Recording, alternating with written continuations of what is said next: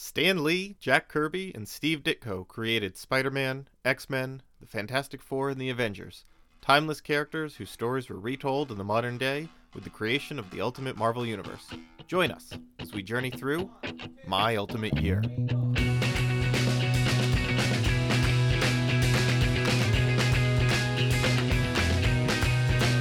I got machinery, I got chemistry, I got imaginary, a vocabulary, I got battle scars, I got smoky bars, I got loud guitars, all I need is a friend, maybe you. I got email, I got female. Hello and welcome to My Ultimate Year, the comic book podcast going through the entirety of the Marvel Ultimate Universe. This is episode 31, 3 to go. And today we're going to be talking some Ultimate Comics, Spider-Man, X-Men, Ultimates, and the Wolverine miniseries. I, as always, am Zach, your comic book journeyman. And today I am joined by Charlotte, your comic book rainbow belt. And today I have the special privilege of being the only host of My Ultimate Year without COVID. Which I do think, and I'm sorry, this is where I have to bring it up, it is a sign of moral weakness and failure, Charlotte, contracting COVID. So just want you to know that I do judge you for this, and I do think you are letting the listeners down because you are not at 100%. And it is no excuse for diminished performance on the podcast. Yeah, it is But true. besides I that, have how are been you doing? cancelled because I got COVID. That's something that's happening. Apparently. It's true. People are getting canceled left and right over contracting COVID. Yep. Could say the but, reaction to it hasn't been positive. Well, it has been because I'm positive to COVID. Gotten a very negative reaction to becoming Yep. sick with COVID. Yes, but in all seriousness, I'm glad you're on the other side of it and feeling better. Yeah. And glad we could record today. So Yeah. we are in the final stretch of the Ultimates, and it's interesting. In some ways, it does feel like it's wrapping up, and in other ways, it feels like it is still building for potential like years worth of comics, right? Yeah, I think what you mean to say is that, oh my god, good thing it's finally ending because these were a stinker. No, I'm exaggerating, but I did feel a bit tired from the Ultimate Universe release. Well, it doesn't help knowing that it's about to end, right? Like, if these were right at the beginning, maybe, but I don't know there's if something to the that knowledge really... of. Well, I think knowing that like there's 10 more X-Men comics and then that's it, it's over, right? Like, does lend an air of like, oh well, what does this matter? It's about to finish, and this doesn't feel like we're moving towards some kind of satisfying conclusion. It's probably just gonna end, right? So you like, it's kind of like that thing with when we knew Peter Parker was about to die, and they were about to start like the training thing, and it's like, yeah, but that's not gonna happen. We're not gonna get there. So there's something But even despite that, I do think they feel a bit aimless and just like, Mhm. where are we going? We don't have like, it's disappointing because I felt like after Divided We Fall, United We Stand, there felt like there was a new interesting sandbox for the Ultimate Universe, and they're not really doing anything that interesting with it. It's just like wandering around the plot lines we feel like we've already seen before. Yeah, I think there's some interesting ideas here. I think just the execution is pretty like right down the middle. Yeah. Like Yeah, stock 'cause standard, kind of like this is what happens when you read every comic though from a line, right? Like That's most true. comics are mediocre to below average. If you average all the comics together, it turns out that most of them are average. Is what I'm finding out. What you've been finding out for the past 3 That's years. a discovery I've made. Yeah. 3 years into this show is the average of all comics is average. I do want to exempt Spider-Man from this because I am actually still quite Agreed, excited yeah. about Spider-Man, and that still is like very vital and feels propulsive, whereas the other ones don't. But we'll get into like, details. We've been before- like bagging on Bendis a bunch, but like it is impressive that he's the only one that has been here from the beginning, and is still delivering with the same title. That's impressive. Yeah, it is impressive. But I have some theories about that, about who's really responsible. We'll get into. Before we do that, I just want to mention, if you want to support the show, head over to patreon.com/mymarvelousyear. For as little as $1 a month, you can get access to our master spreadsheet for My Marvelous Year and My Ultimate Year, access to our Slack channel for $5, access to the bonus episodes that we do occasionally. Charlotte and I did like a 2-hour MCU tier list of Phase 1 and 2. Yep. And that recording is up on the $3 a month tier list, or $3 a month backing tier. Reviews on Apple Podcast are always welcome, and we're getting very excited. Charlotte and I are in the planning phases of what's coming next. We'll probably announce that in the next couple episodes when we get the details nailed down, but I think we more or less have the shape of what we want to do after My Ultimate Year, what show we're going to be doing. I think most of the work left is finding a good pun for the title. I know, it's like finding a title, commissioning the artwork, finding some theme music, all that's actually the work that's left to do. I think we have the idea down and what we're going to start with, maybe. But we're really an idea-focused podcast, not a solution-focused podcast, so I think it should work out. Yeah, this podcast is all about proposing problems, not solutions. Yeah, exactly. Kind of like the Republican Party, am I right? Ooh, you said it. Actually, I mean, just to not be so coy about it, we are going to be doing another comic book reading club podcast. So that is, we'll tell you more details, but we're not moving away from our I'm sure people were expecting us to just switch onto music podcast. Yeah, we're gonna break down the discography of U2 one album at a time. Well, two people who have never listened to U2 in their lives, listening to it for the first time in their lives, and talking about it with no musical vocabulary. Oh, so I don't know how to tell you this, but I've listened to a bunch of U2. I just assumed. U2. I was like, well, there's no way Charlotte has listened to U2. So. I've listened to U2. Trust me, a lot. Really? Why? My mom loves U2. That's her favorite band. Oh, okay, yeah. No, it's a real it's a mom band, to be honest. Okay, that's very funny. I know probably 3 or 4 U2 songs. So, all right, well, let's workshop that joke. I'll come back in episode 32 and have I'll figure out a better band joke. Your U2 year. Yeah, that's not a good title. Ultimate Comics Spider-Man. We read 16.1, which is a very strange a numbering convention that I don't know if that.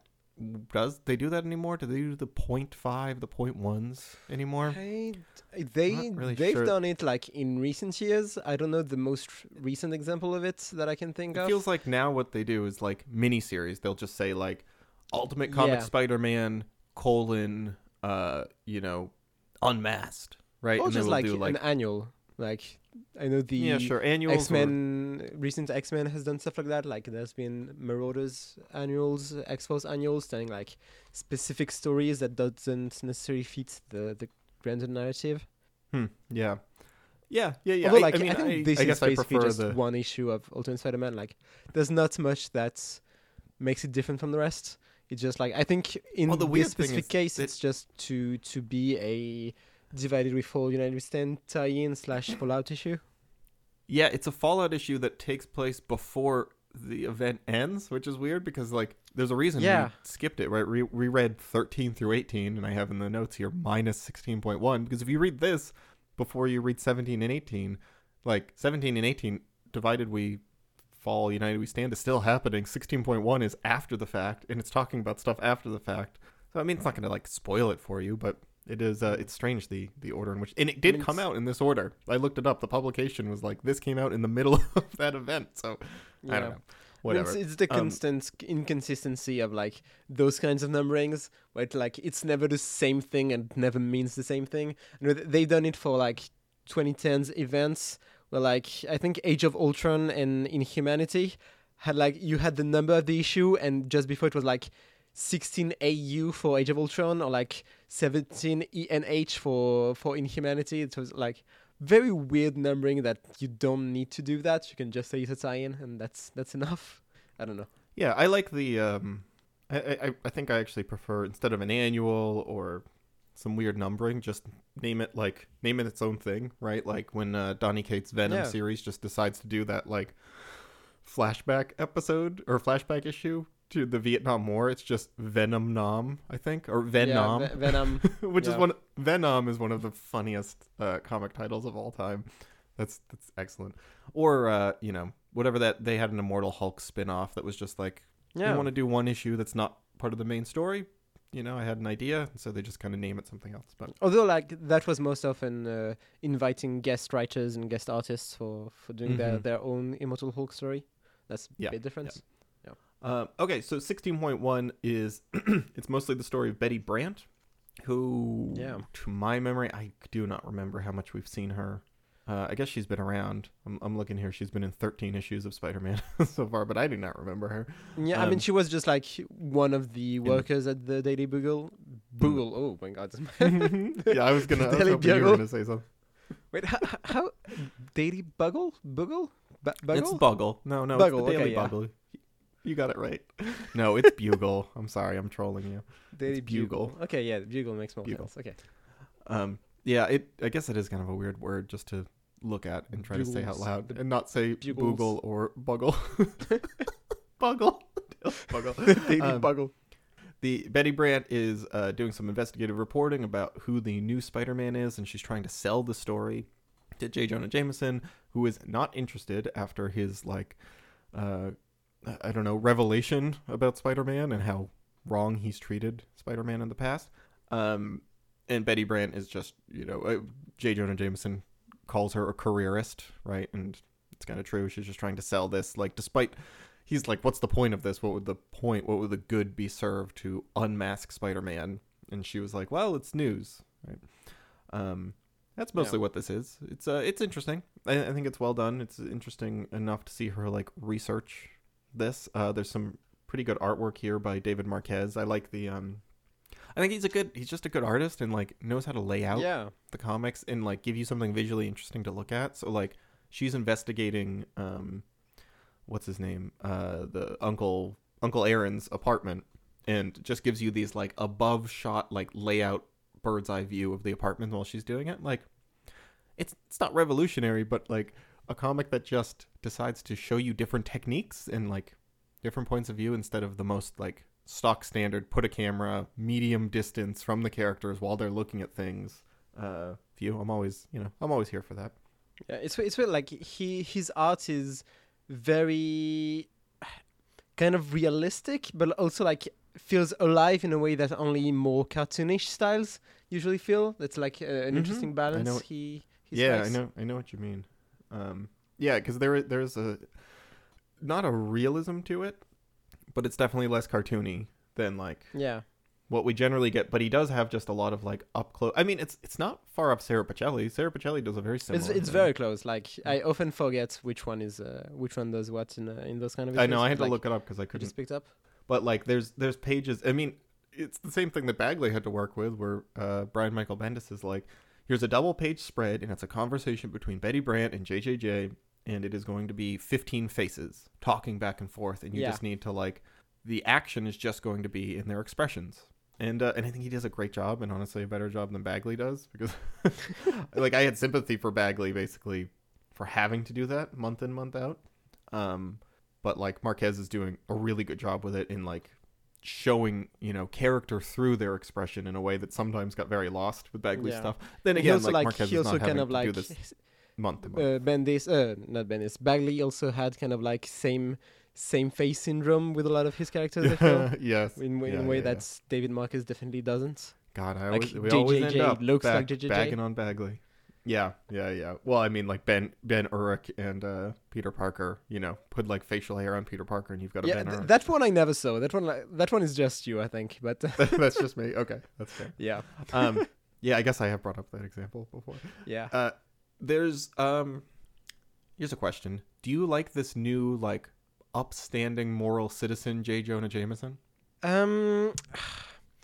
I don't think I would like it as if it happened in 616, that would feel okay, that's one interesting turn, and then he has to stay in that turn for the rest of his history, and that's less interesting. But as a side universe, that's an interesting different dynamic with Spider-Man. That I'm fine with the Ultimate JJJ being that, having been, because he's never been as hateful Spider-Man as he was in 616. Because like even from the beginning, it's like he's like bagging on Spidey because it makes money, like not because he has a personal vendetta against him necessarily. Mhm. At least not at first. So yeah, it's. I think it works with what's been established before, and like it makes sense that after having made mistakes with the previous Spider-Man and seeing those mistakes, he would act different with the new Spider-Man and like be more benevolent, I guess. Yeah, I totally agree. I think like as the Marvel side universe, I mean like it is kind of something is lost, right? But then again, like J. Jonah Jameson has not been. I mean, has anyone done J. Jonah Jameson as well as like Stan Lee and oh god, who immediately followed Stan Lee? Oh god, Gene Colan? No, he didn't write the follow up during the John Romita Senior stuff. I guess maybe was still Stanley. Yeah. Oh, it was still Stan Lee. It was just Dick Yeah. Colan. Yeah. I mean, that kind of like grumpy penny pincher thing. I mean, like you not know, in comics, but like the Sam Raimi version is perfectly that, I think. Oh my god, I know. And yeah, but you know, then I again, haven't like, read it, but I've heard Chip Zdarsky has done interesting stuff with JJJ. I've heard in recent years, but I haven't personally read it. I know there's been a morphing of the character in recent years in like, mainline Marvel, which we won't get into.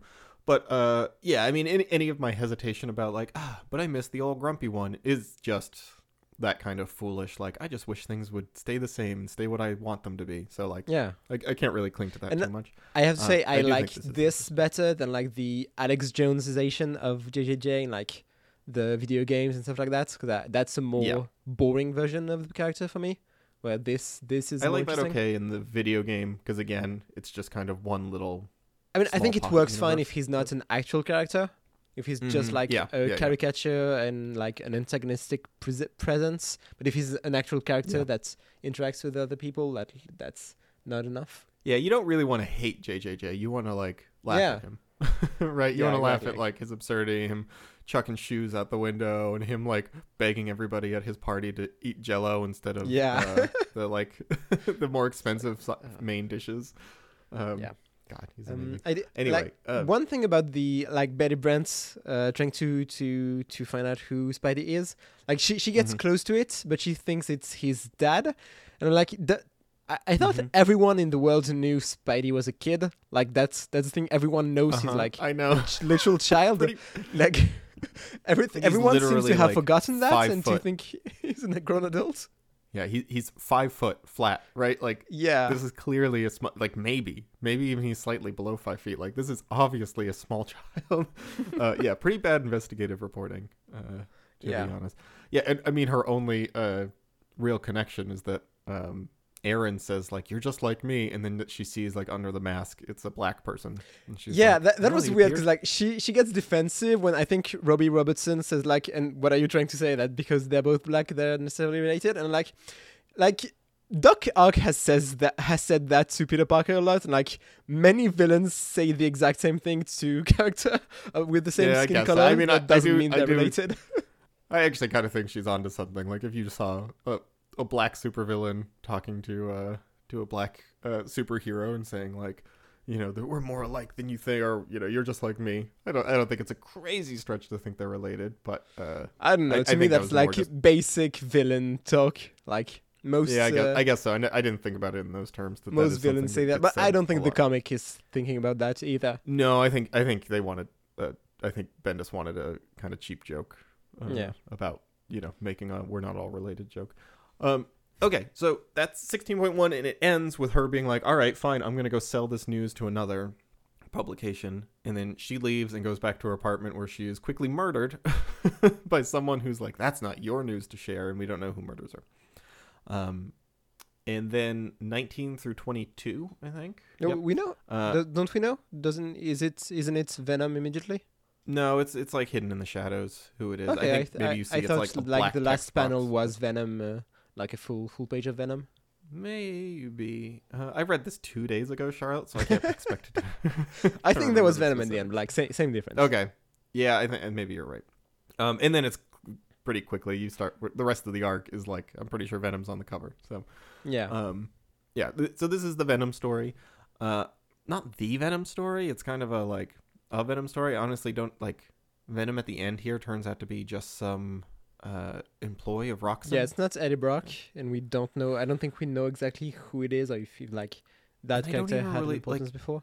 I don't remember. So this guy is harassing Miles and his family because he thinks he learned from Betty Brant that it's Jefferson Davis, Miles' father. Yeah.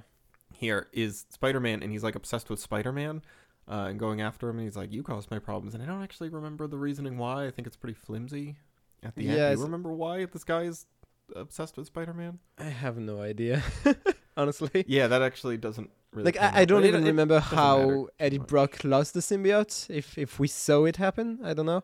That doesn't ring a bell. Yeah, I no, I mean I'm not sure. I just assumed Roxxon, grabbed a little sample, Yeah. whatever, and one of their scientists got infected. I guess the main point though is like it's a weird Venom. It's this big kind of like bestial version of Venom. He's like way more monster-like than like He's a more man, a alien built- looking, I think. Yeah, more alien looking and kind of like a gorilla vibe to him. Yeah. And he's harassing Miles Morales and his family. Genki is making web fluid.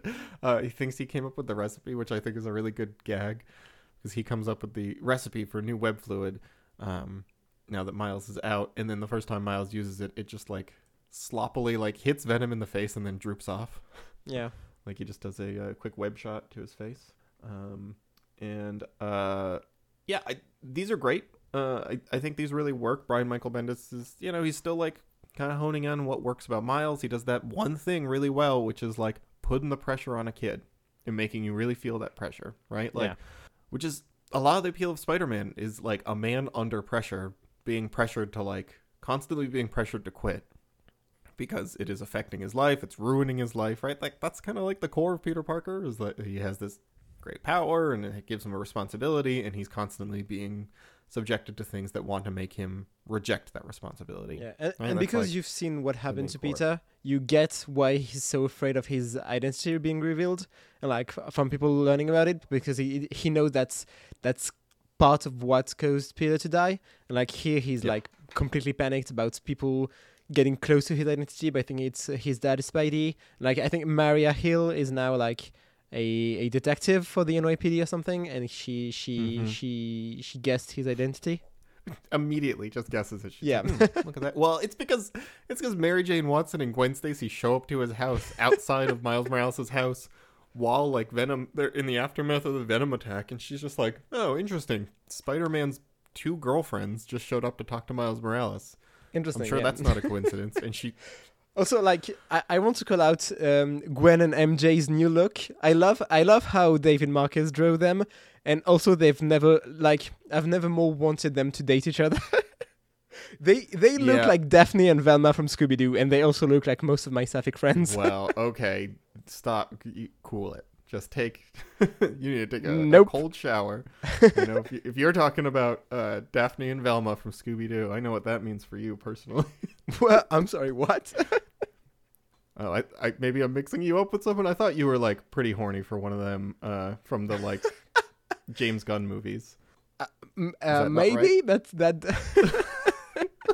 No, I thought you had, like, a big I crush did used on, to have a crush on Velma when I was a Linda kid, but like Cardellini or something. the difference is like she's I think 20 in these movies. MJ is like 15, I think. Really, because they do come across now as like. I mean, it's been years. I actually think it's been years. I think they're all like 20 now. I mean, Kitty I don't Pryde know. was. Because like Kitty they, Pryde they is definitely written as that's like true. a 22-year-old now, and not a 14-year-old. Yeah. It does feel like years have passed. Like everyone's a little older. I mean, we do know that like years have passed since Peter Parker died, right? Like right at the beginning of I or, think like, it's been like post-Ultimatum. 2 years since like Yeah. the Yeah, beginning yeah. of the Time- Ultimate time is Universe. moving. Anyway, Charlotte, it's not problematic for you to be horny for these characters, okay? I give you the pass, okay? Uh-huh. Which is mine to give. Yep, definitely.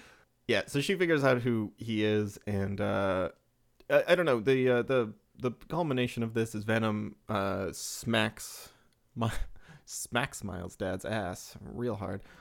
Smacks Miles' dad across the road and into a car, and he has like internal bleeding, and he's at the hospital. And then Venom attacks at the hospital, and Miles goes to stop him, and Venom kills his mom, which I did not expect. Actually, I don't Yeah, even know me if it's neither. Venom or like a cop shot her. It's pretty unclear to me. Like all of a sudden she's just like, my arm, it's bleeding, and then she's dead. Yeah, I was very confused as to why she was dying. Like I she, was she like, was just that's a talking. She little- looked hurt, but she was just talking to Miles, and then she effing died. That's it. Yeah, and it I guess it's a little unclear exactly. I don't know how she died. Yeah. It's a very Um, small amount of blood. Yeah. I mean, everyone knows. You lose 1 cup of blood, you're dead. Oh, you don't know cups. You lose 1/4 of a liter. I don't actually know how to convert liters to cups. I mean, I 1 feel liter. like I can guess what cups look like. Ooh, It's I a was cup pretty. of water. I was really close there. I just guessed that a liter, 0.236 liters is 1 Okay. cup. So Yeah. a quarter. You lose a quarter liter of blood, you're dead in in this comic. Yep.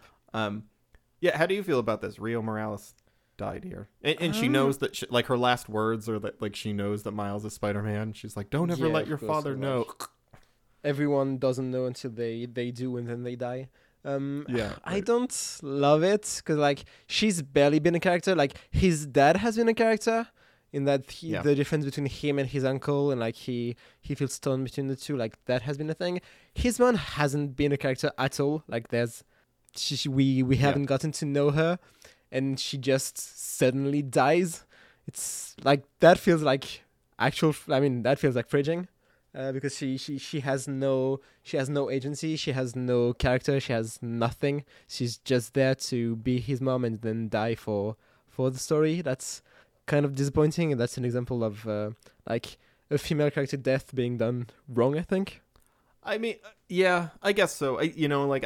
I guess I could see the gender aspect. I don't really. I just see that like it's. I wasn't even like clamoring for more Rio Morales to like be fleshed out as a character. Although that sounds fine. Like, sounds interesting to have her be an actual character.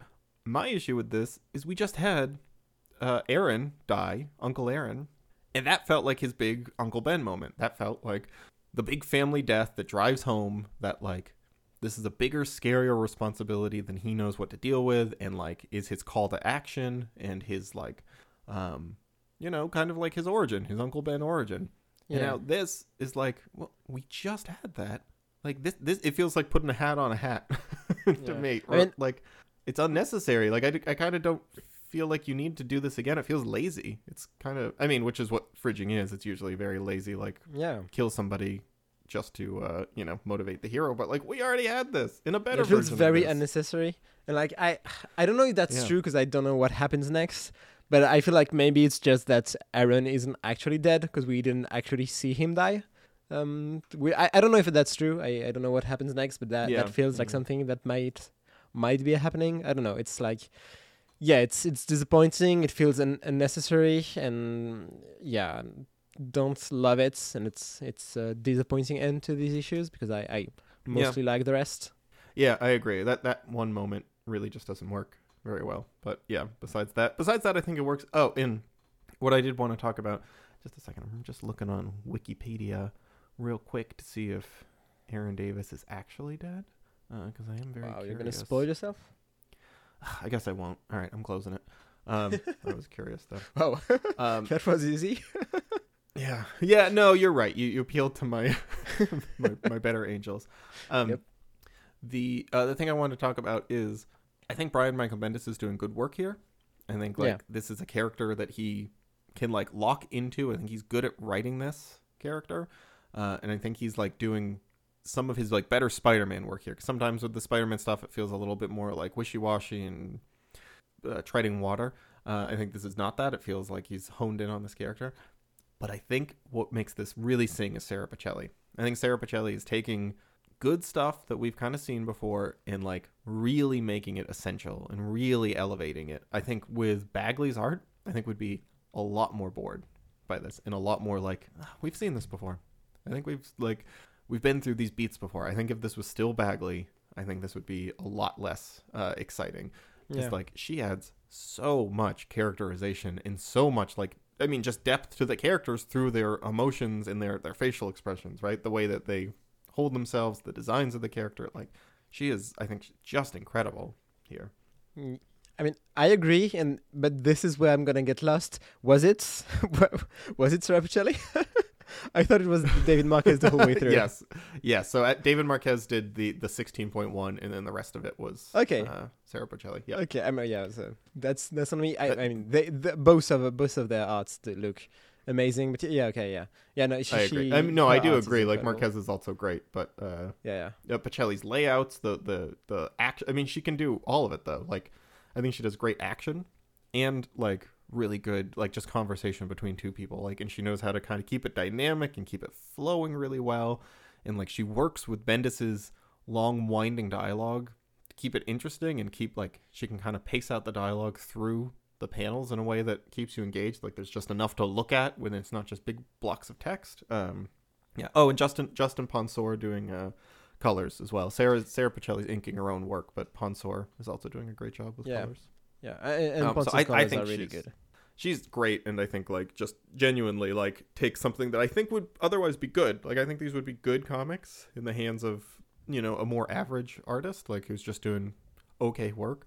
But I think like it's Sarah Pichelli's art that really like oomps this up to the next level. And she leaves after this. This is her last arc on Ultimate Comics Spider-Man, although she does come back to Miles Morales in the future.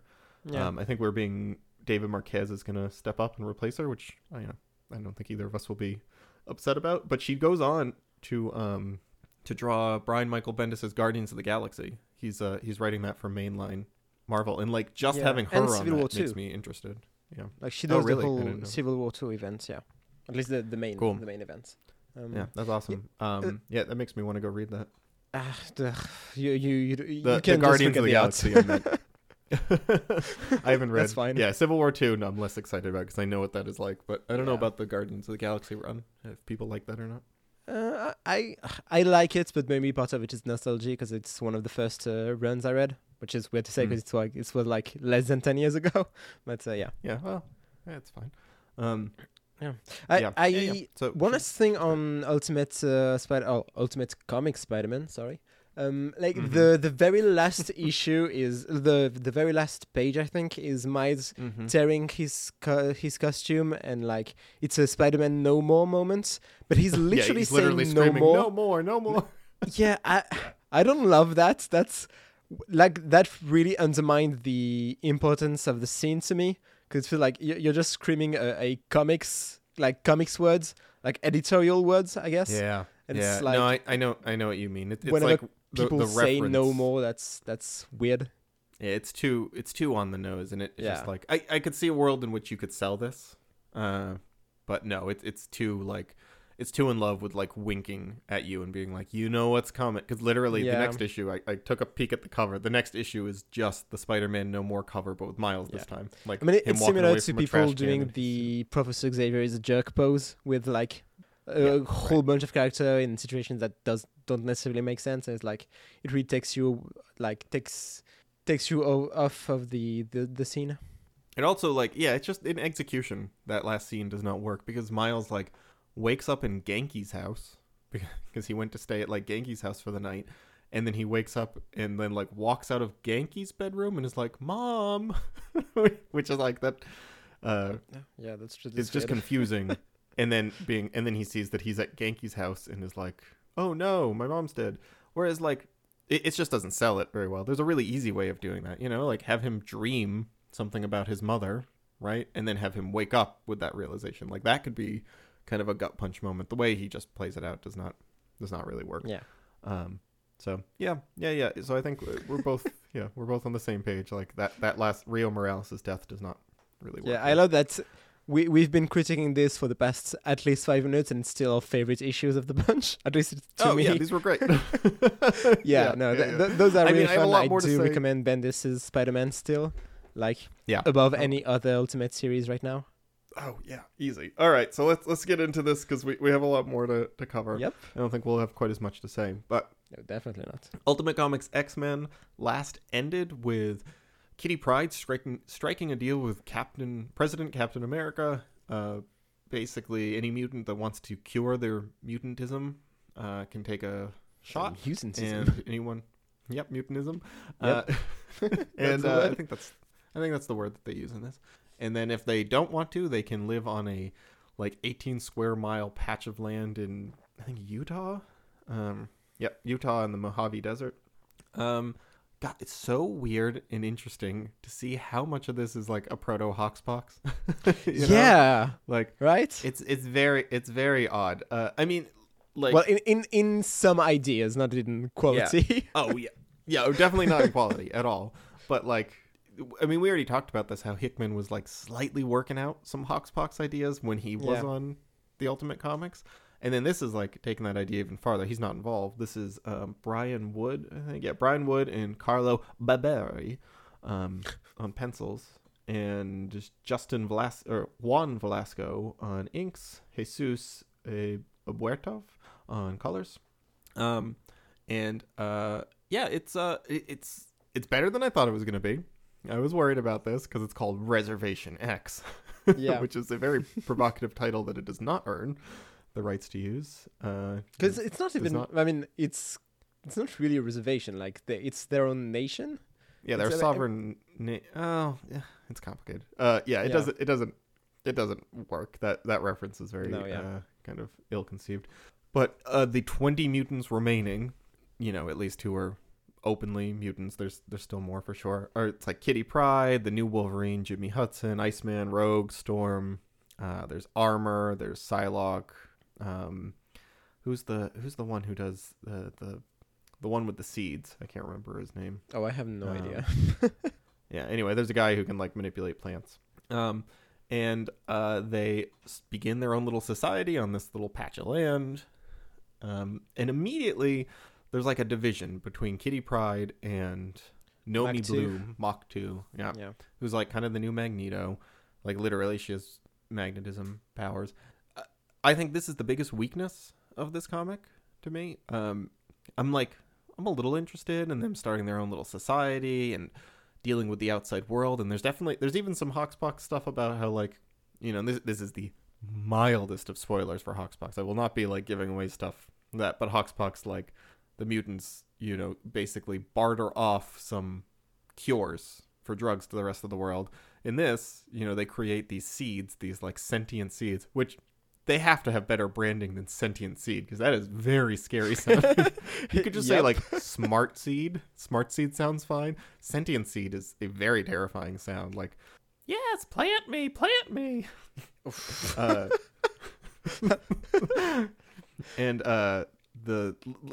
doesn't work. But they give this like seed that grows in any soil in any climate to the rest of the world as a gift, right? As like a peace offering to humanity. Like, we're gonna solve world hunger, and I think that's kind of interesting. Like, we can talk about the execution of it, but I think that's kind of an interesting idea. The stuff with Nomi Bloom, it doesn't work for me at all because there's nothing to it except like jealousy of Kitty Pryde. Like, she's just like, who's she to boss us around? Yeah, the schism amongst the mutants. It's like it's really you don't really understand what the actual difference is, like what the actual. There's no ideology. Yeah, exactly. It's all just like, who voted you to be president? Like that's. I mean, I think there is a part of like the Magneto. We should be collaborating less with the humans and doing our own thing. And meanwhile, Kitty is like asking for Iron Man's help with the distributing the seeds and stuff like that, and the PR perspective. But there's no argument there, right? Like, they live on this tiny little patch of land in the desert, and to be like, the six of us need to form a revolt against humans.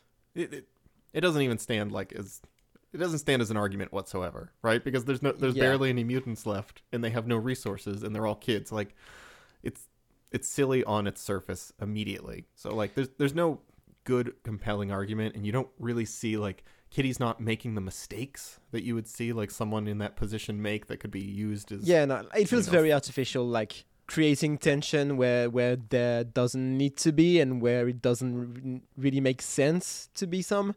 Like at the end, like there's separation of the groups, and like most people go with Mach 2, including Iceman, and you like, why would Iceman go with them? It's like it's very weird, and you don't get the like you said, the difference in ideology.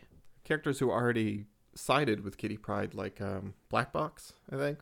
Yeah. Now we're just going with Mach 2, and it's like I don't know why they switched. Like she hasn't made a compelling argument. She's just been like, she's a 15-year-old who's like kind of throwing temper tantrums in her own trailer, being like, I'll show that kitty a thing or two, and then people are like, yeah, she's making a good argument. So, yeah, it's I think weird, that's and the I weakest don't know where you go from there, because like now there's no one left on Kitty's team, and like the arc ends with basically they're presenting the sentient seeds to the rest of the world, or like holding a conference, and Iron Man is there, and then there's an explosion, and Mach 2 convinces everyone that it was like either Kitty did it, or like it's proof that we can trust the humans.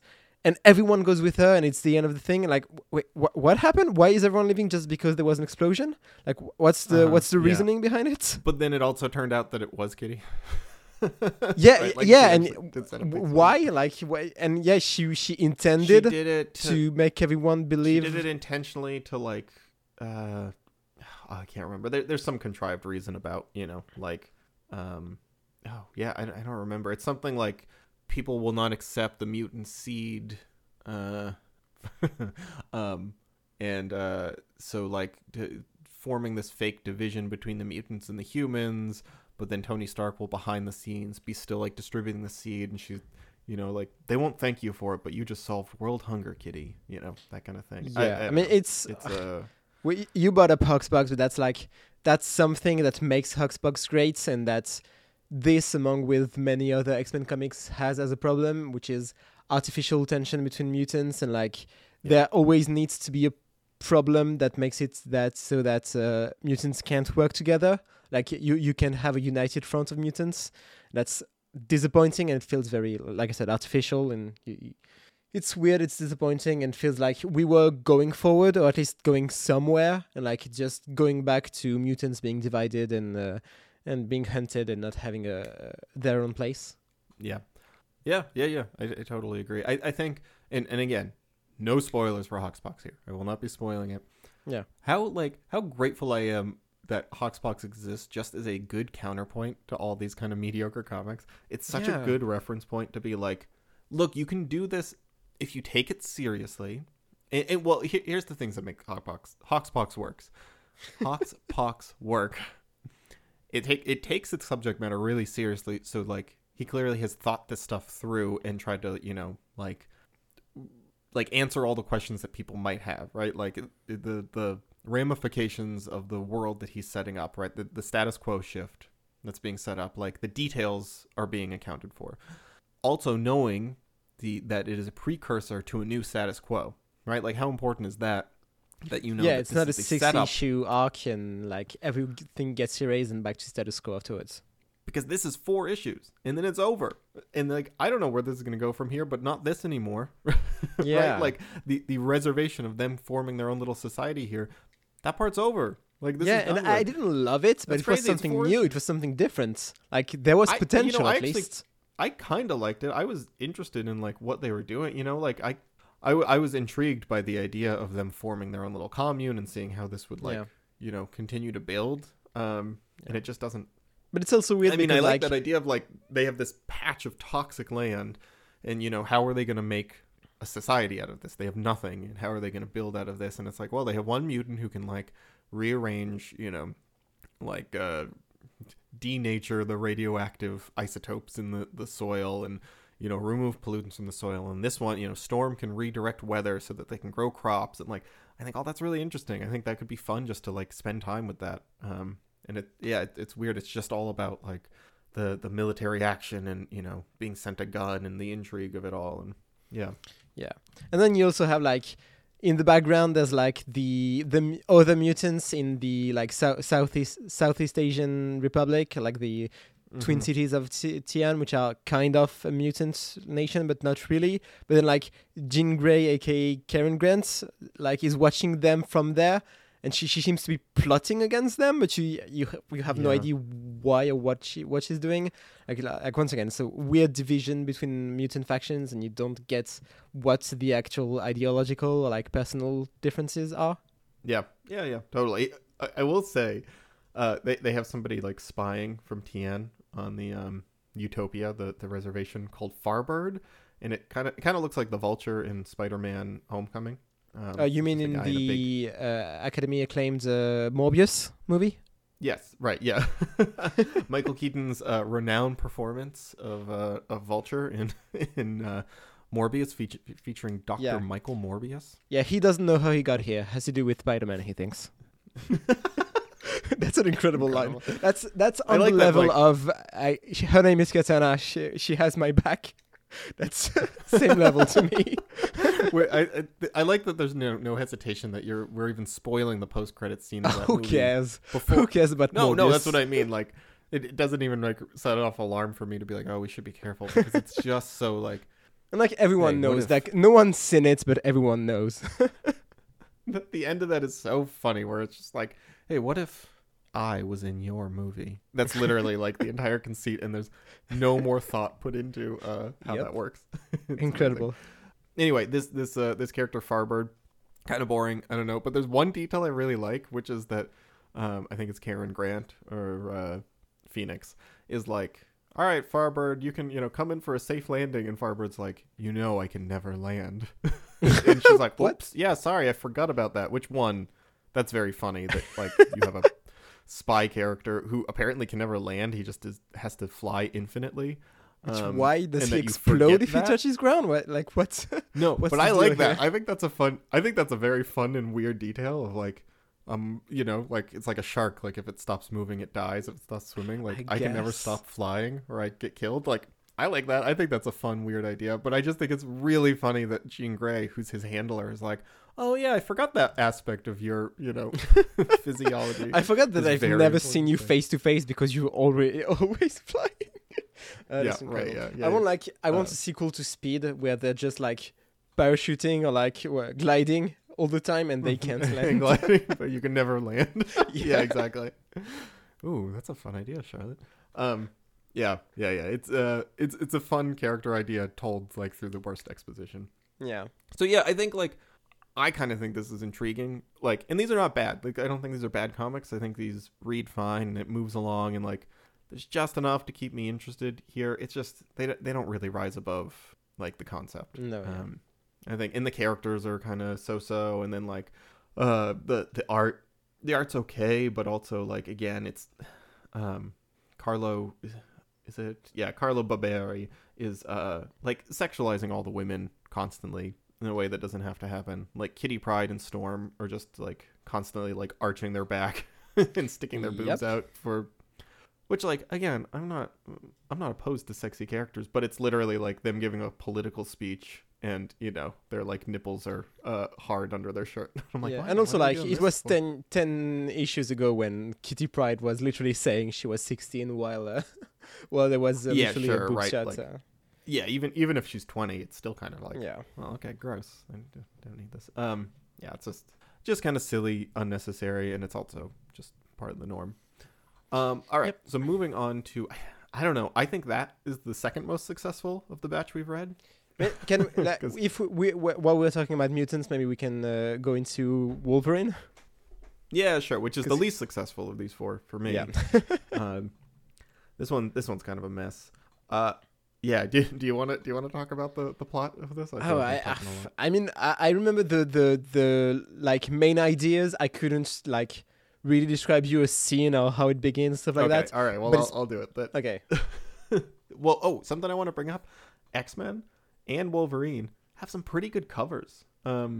Ultimate, is it X-Men or is it just the Wolverine? It might just be, or is it Ultimates? So one of these has. Oh, Ultimates has some good covers. Which I think the art is actually so, but like there's a Yeah. handful of like very fun covers for the Ultimates, and Wolverine, like Ultimate Comic Wolverine #1 has an Art Adams cover of Wolverine. That's super fun. That has Wolverine on the cover, even though he's only like secondarily involved. Yeah. Wolverine, Jimmy Hudson, and Black. Oh yeah, that's right. Black Box goes off here.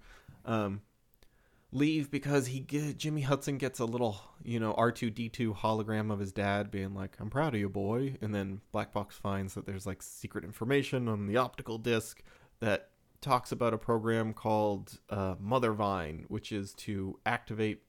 It's a program that like engineers mutant child's birth, like injecting women and pregnant women, and it gives their kids mutant powers that then they can like activate with a kill phrase later. Yeah. Something like that. And it's boring. It's very boring. The idea of like triggering mutant it's just like build a bomb. What are you talking about? Just like they talk about it like they have this, incredibly robust, super powerful weapon, which is that if they have a person in the right time and place, they can say something to them and then their mutant powers will become active, which maybe means that they'll strike out, erratically and hurt some people around them. And it's like, just set a bomb. It's a very weird plot. Yeah, I mean, I'm being silly by not buying into the concept, but the concept is boring. You have to buy into it. It's about mutants. You want to write about mutants, but I think it's just kind of a dull idea. Like that, there's not much to that. Yeah, and also like it kind of feels like grasping for straws. What's the point of the series? Is it just to have like the writers had the idea for that plot point of mutant programming, I guess, and or is it just a weird retcon with the like Quicksilver and Scarlet Witch all doing? Okay, so like right. Basically, he's like Jimmy Hutton is also trying to learn who his mom is because he knows his dad is Wolverine, but he doesn't know who his biological mom is. And like we're bringing back our favorite plot points from what was it, Ultimates 3, I think. That's Wolverine used to have sex with Magda, who was like Scarlet Witch and Quicksilver's mom, and like Magneto's wife, I think. Yeah. And there was some doubt, or at least like kind of a hint of that Wanda and Pietro might be Wolverine's children, but it's like maybe not. Now it's confirmed that Magda was Jimmy Hutton's mom, which makes Quicksilver like his brother or half brother. And so here it's Quicksilver basically abducting Jimmy Hutton, I think, and being an overall creep and explaining the mother vine thing and like showing it off to him by activating powers which kill people around. It's that girl who like spews poison. Yeah, and then he kills her because Jimmy Hutton asks him to stop it. Like I have no idea what Quicksilver is actually trying to do. Like, is he in charge of the new Mother Vine program, or is he just trying to mess with Jimmy? I don't. It's all. I mean, the motivations are non-existent. That's one of the big problems of this, is that like all the motivations of the characters are pretty non-existent, and then we don't know these characters already, so we can't already like, when you read a Wolverine miniseries, you're like, well, I know who Wolverine is. I kind of get what his deal is, but this, I don't know what this kid is. Like, he's pretty boring. Quicksilver's pretty boring. Right, like to begin with, let alone like I don't care about Magda and Logan having sex, which we get to see.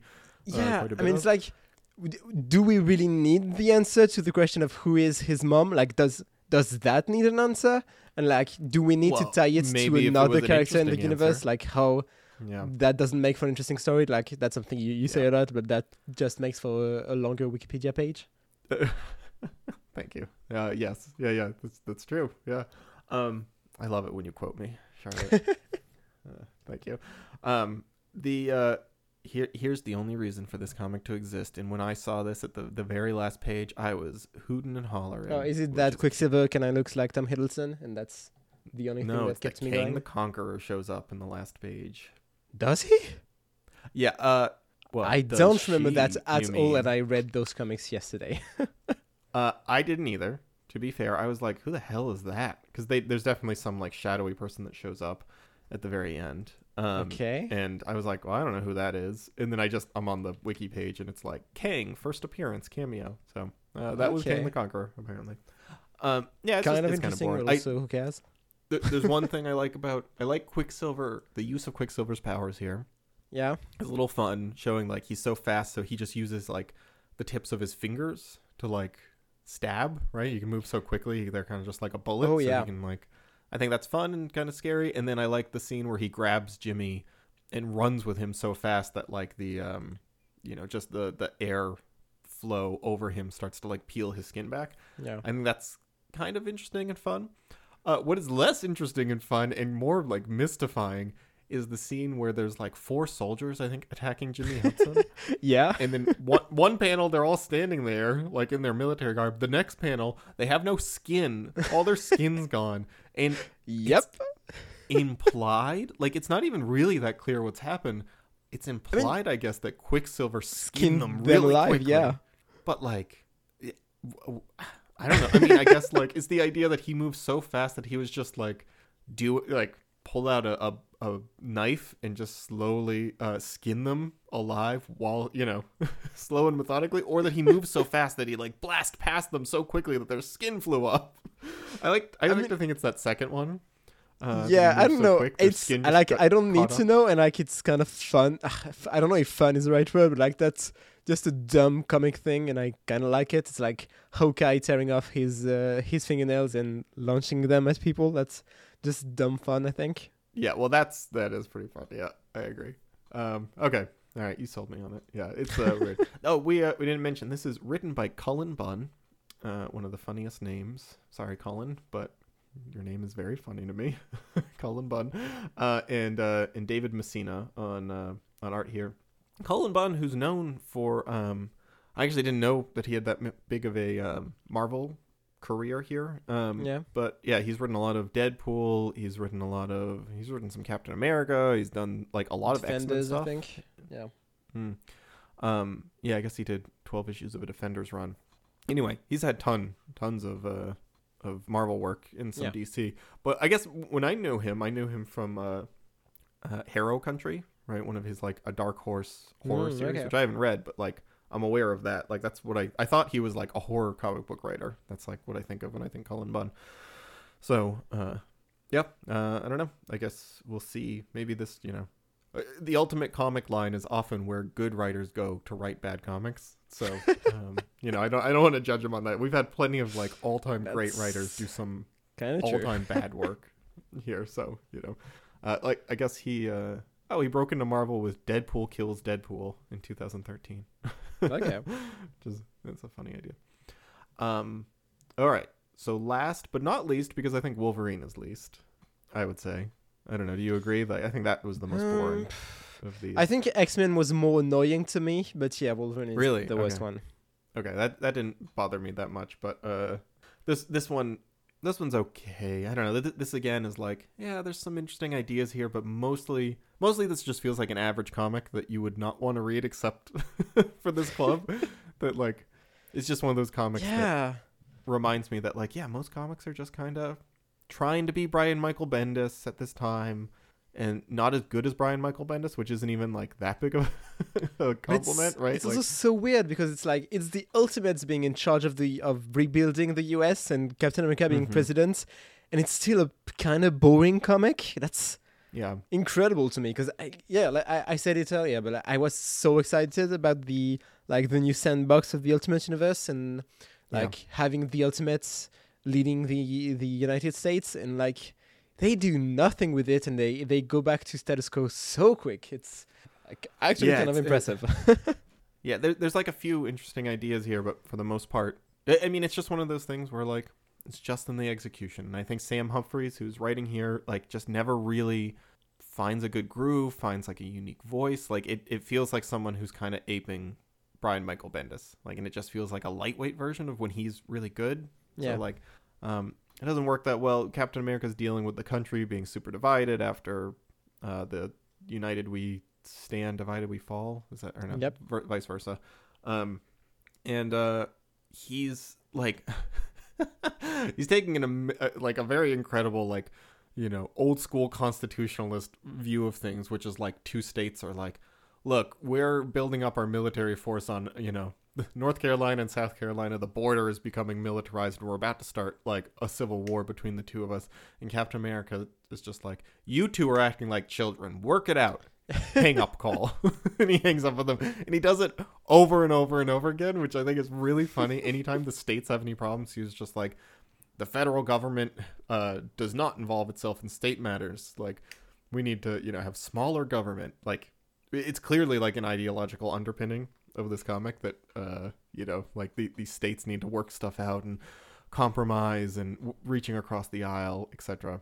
Yeah, and it's also it's- it's also just Steve Rogers not wanting to have to deal with it and just wanting to go punch some Hydra soldiers. I That's- do that's all love. he wants to do. I do really love when Steve Rogers is faced with like crony, like a crony capitalism, and like politicians being like, "Well, I'm the, the real power broker behind the politics." This like industry leader. He just like punches the guy and like slams him through a door. Right. Yeah. Like he has absolutely no tact when it comes to this stuff. And Yeah, I he's, mean like, that's the absolutely fun version of this, where it's like Right. Exactly. where that he's part's really faced fun. to corporate BS and like being in a snake nest, and he just Yeah, doesn't care and punches his way out because that's what he does. Uh-huh. That's the fun version of it. But when it's just Yeah, like, I agree. well, I won't involve myself because it's not my role. That's just boring. Yep. Yeah. Total agree. And Iron Man's like going kind of on a like like this Patriots tour, right? Like he's showing up at ball games, he's showing up at Jay-Z concerts. Yeah, and he has like the and new it- Iron Patriots armor. Yeah, right. Which is pretty bad looking. I mean, Have we talked about Captain his tumor?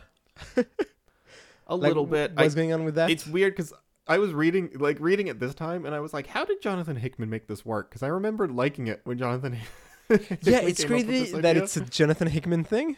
Like It's how? funny because I was So- I was so- on board with it when Jonathan Hickman wrote it, and now I'm like, what? How is this? Yes, so, so, like, like- it doesn't work. Tony Stark's tumor has a personality, and it's like, I mean, he's a younger Tony Stark, and I'm just realizing like it's the ultimate version of like teen Tony Stark for the 90s, kind of. Like Oh, he just yeah, has yeah, a yeah. mini him in Yeah. his head, like 'cause serving his as his tumor is Jarvis, basically- basically. His tumor has grown into like being its own little brain, so he's Yeah, got parallel which is basically processing. like in the comic he's used as like Jarvis in the movies. He's just like the AI controlling his armor. It's except like it's not AI, it's a literal brain tumor with a personality. And like yeah, everyone knows it and people even talk to it, but no one questions it. Yeah, it's almost like there's a little like Peter Parker where he's just like, "Hello, Miss Chang," and they're like, "Anthony, call her Monica," or like, or Yeah. stop, don't call her Monica, call her like Commander Chang, right? Yeah, that stuff's wild. Yeah, it's Yeah, there's very that. weird There's and a you don't plot know where it's about going. like there's a plot about Nick Fury like double crossing America and working for Hydra in the I hated this. In like he's wearing one of those like the things that the mutants wear to like like the- an Nightcrawler image wears. inducer or something like that. Right, yeah, exactly. He's wearing like an image inducer that makes him look like the 616 Nick Fury. Yeah, but he's Which still, is wait, very- so he's in He still has an disguise, eye but he patch. still has the eye patch. Exactly. Yeah. What? Yeah. Yeah, Yeah, that's that's very weird. Yeah, I think that's a stupid little like, hey, you know this thing, you love this thing. Yeah, Um, and at and first then they the- don't talk about the image inducer. Like they just show him and they say, "Oh, that's Nick Fury," and I'm like, "Wait, did something happen to the universe where everyone thinks Nick Fury has always been a white guy, or what happened here? What's going on?" Yeah, I agree. The other part is the politician from California who Captain America like snubbed reactivates the West Coast Avengers, which were like the pre-ultimate, the West Coast Ultimates. Yeah, Which again, like it's very returning to the well of like, hey, let's take a 616 thing and just like jam it into here. And I guess they do some tweaks, but it's not interesting tweaks. So, like Tigra's here and she's just a wildcat of a woman. And Wonder Man is here and he's kind of just the Hulk. Like he's just out of control and big and Yeah. strong. Vision is the one that I kind of am like, Vision's this like weird, nerdy, snobby computer guy yeah. who then is like a real creepazoid. Yeah, Vision's a weirdo, and I don't know dig how help. to explain it, but like the West Coast Ultimates felt very Miller to me. Like that felt like something Mark Miller would there's have come definitely up a little with. Miller. Yeah, I mean, they're not nearly as like. There's no one idea that makes you like no. shake your head. But Um, you know what? I will give a lot of credit to the scene where Tony Stark is sitting with Anthony watching a movie. Yeah, And then Black Knight shows up and attacks him. I think that's a pretty good scene, and I think that's a good scene of like building tension. Of the the Black Knight shows up and That's true. attacks him and Yeah. cuts his suit in half. I think that's a good scene of being like, oh, there's a big threat here. Like the way that that's executed works yeah. really well. And I like the Black Knight. The Black Knight's this big robot guy with a power sword. I think he looks kind of cool. Yeah. And then like there's But that's Okay, it. The you fight reminded is me of boring. that with the Black Knight. There's a Yeah. whole subplot about the Infinity Gems and Sue Storm and Thor going after the Infinity Gems in this, and it's still one of the most boring comics we've read. Like, how? 'Cause I think like the Modi, who was the villain in the previous crossover and who is Thor's son, Thor and Hela's son, he was using the Mind Gem, I think. And here Sue Storm now has the Mind Gem, and like we know there's a handful of other Infinity Gems on Earth, and she's trying to go after the last one. And so like Thor and her are on that quest, and it's like Yeah, I almost it's weird forgot that the entirely Infinity that Gems that's are a going on. weird subplot in those. Yeah, I mean, it kind of feels like it's building in the background for some. We've already had Thanos though. Thanos is. And he here wasn't after and the Infinity very Gems. He boring. was after like the Cosmic Cube, I think. Yeah, he was. Yeah, Yeah, I don't very strange. I mean, the cover of the next issue shows the gauntlet, so Yeah. we're getting to that. Yeah, So we'll I see. don't know where that's gonna go. Very strange. Yeah. Anyway, so yeah, I think pretty boring. I think like not even boring. I don't think like not aggressively bad, just aggressively average, right? Like that's kind of what I walked away thinking. It's one of these comics where it's like I just never would read this except for the comic club that Yeah, we're doing. but it feels. Which I is, think the worst of that's it the is that peril it of doing feels this. like missed potential after like Hickman's Ultimates being like the highest of highs, and then Divided We Fall, United We Stand being interesting, kind of interesting, and leading into an interesting new direction, and then like going back to nothing comics or like very baseline superhero stuff that doesn't do anything more than that. Yeah, I agree. Yeah, so I mean, this contributes to the overall feeling of like, I mean, reading these, knowing that this is like we have, oh boy, like 15 issues of Ultimates left, and but maybe like 15 issues more or less of every of the main series. Not much. It does just make it feel like even more inessential than it already is, right? If this was the beginning of the Ultimate Universe, maybe we'd be like, there's some like interesting ideas here, so maybe they're building to something, and we could see where this goes. But like knowing this is all about to just kind of end, like it's not doing it any favors. Yeah, and like it doesn't feel like we're rearing up to, and like I think we are. Well, they at didn't least- know, right? This is 2 Yeah, years we're still away from 2 the years end away, of I the think. Ultimate Universe. But yeah, it feels like the universe is kind of like pedaling out, but it's also like, yeah, I don't know. It's weird to get interested about the brand new direction for the Ultimate Universe, which also maybe makes sense as to why the universe was cancelled. Mm-hmm. Yeah. I mean, reading this, it is interesting. I was reading like the X-Men comics, and I kept just thinking like, it's so like we've built up this Ultimate Universe, and at this point, it's so much its own thing. Like this X-Men comic is so into its own universe that I'm like maybe it's good that this is ending, because it is no longer an approachable world, right? If you jump into the Reservation X storyline, you're kind of like, oh, what the hell's going on here? Like, Yeah.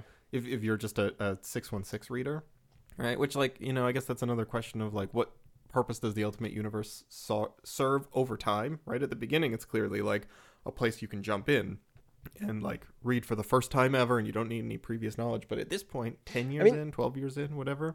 Yeah, and Like, that's what's that's what makes the like walking back President Cap and the Ultimate State of America like. Yeah. That's disappointing, but because that's a thing you can only do in the Ultimate Universe and not in 616, because that's just changing completely how the universe works. Like to me, that's what the role the Ultimate Universe should serve, which is doing stuff you can't do in the main line. Like that's not what they're doing at all right now. They're just going back to basic superhero stuff and not. I think that it's the lack of great ideas, like big ideas that we haven't really seen since Hickman. Well, see, that's the I'm like a little torn, because I'm like, I mean the like the really nice thing about the Ultimate Universe to me is like the first 4 or 5 years of it, where you can say like, oh, you've never read a Marvel comic before? Yeah, well, you could start with the Ultimate Universe. There's worse places to start. You'll kind of get an idea of who the Fantastic Four and X-Men and Spider-Man are without having to read like 60s and 70s comics, right? Yeah. Like that's what I did when I was 19.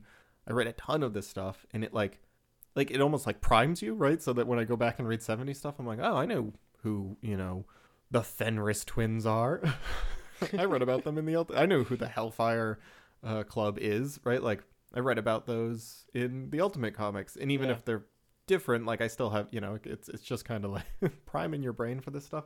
At this point, I'm like those big swings, I'm like, well, just do that in Marvel, right? Like take big weird swings and make Captain America president in the mainline Marvel. Like I don't necessarily want this to be as big and messy as 616, because like that then just seems like you're just causing a parallel problem, right? Like that it's becoming a big sprawling universe that's out of control and has too much continuity to deal with, because like that's kind of where we are now with this. It's becoming like 616, where like, yeah, you can't just jump into this, with the exception of Miles. You can jump into the Miles series, but like reading Ultimates now is not something you can just be like, well, 616 is too complicated for me. I want to start reading Avengers comics, but I don't want to go back to the beginning. I'll just start reading the Ultimate line. Well, no, not anymore, right? Like, I don't know if that's a good thing or a bad thing. It kind of seems to me like it's defeating its purpose, but maybe that's just because the comics are bad. If this was crafting a really cool original world that was like convoluted and interesting, then maybe I would think differently. But I mean, because that's, I mean, going back to Hickman, but like his Ultimates, I wouldn't recommend it as like a first comic, because I don't think it would necessarily make sense for new readers. But it's like, it makes the Ultimate Universe worth existing, because that's not a story you could tell in 616, because that's just not how that universe works. Like if we had kept going with stories like that, like with big ideas like that, and big like having, like, that's also something you can do with the Ultimate Universe, which is like you have less series, so you can have more easily a shared central idea, I guess. I totally agree with that. Which is missing right now. Yeah, I mean, at any one time there are 4 main series to the Ultimate Universe, right? Yeah. Like Avengers, X-Men, Fantastic Four, Spider-Man. Those are the 4 that we get. And then you get like little 4-6 issue mini spin-offs. But like for the most part, it's those 4 series. Right now 3, because Fantastic Four is gone. So like, yeah, that is like an interesting benefit to it, right? Like it's kind of like the Black Hammer universe, where it's like you want a superhero universe where you can read everything and you see the entire scope of the whole thing all in one, and that's satisfying, right? I get that. I mean, it's why people like Invincible also, right? It kind of becomes its own big like superhero world, but it is contained to one book with a couple little spin-offs. It's interesting. Maybe we'll probably talk about this at the very end. We might have a wrap-up episode or something, or just focus on this at the end, kind of talk about the Ultimate Universe in its entirety. Maybe we'll see if Dave wants to come back. I don't know. Maybe if he pays us. If he pays us to come back to talk about this. All right, so coming up next, we've got episode 32, 33, and 34, and then we are done with the Ultimate Universe. I kind of can't believe it. It's like 600 issues, something like that. Yeah. Yeah, it's a little while. I'll add it up and like make sure I have the actual number in front of me by the end. Some big episodes coming up though. Next episode is only 19 issues, but then the next 2 are 27 and 30. So strap in. We're going to be reading quite a bit for the last 2 episodes. Next episode is kind of more of the same. It's I'm mixing this up. The next episode is 27 issues. Yeah, sorry, I was looking at the wrong one. 27, and then I don't know how many. I didn't count it up, and then 30. So quite a bit. But next episode is going to be some more X-Men, some more Ultimates, more Spider-Man, and then Ultimate Comics Iron Man, which I'm not particularly excited for. But I'm more excited. I'm excited for more Spider-Man, and I don't know if I say excited, but I'm curious about what X-Men does now. Because I have no idea what comes next. It feels like a very, very weird end point. Colossus was on the cover of the next issue, so maybe they just move away from what we've been looking at. I don't know. Yeah. Okay, bring back the gays. I'm okay with that. Yeah, you mean the murderers? He murdered a man in cold blood. He murdered the concentration camp prison guard, and violence is never. When did that happen? During when was this? It was like, well, I don't know, when they were in concentration camps. It was the beginning of this run. He like killed somebody. Okay, I think I'm fine with that. Yeah, no, it's totally fine. I think like I'm pretty. Yeah, God, anyway, I mean, they treated it like Colossus. You've crossed a bridge we can never uncross, and it's like the guy was like a guard at your concentration camp. I think it's okay. Wasn't he on wishy-washy drugs at some response point? Like wasn't he on MGH or something? That was a long time ago. Yeah, that I don't was know. quite a bit ago, where they were all on that drug that like amped up their powers. That was fun. Well, I that's liked the that last stuff. Colossus thing I remember. No, it was this whole run where a bunch of them were being held in these like prison camps. I mean, wasn't that And, divided with it- Full United Stand?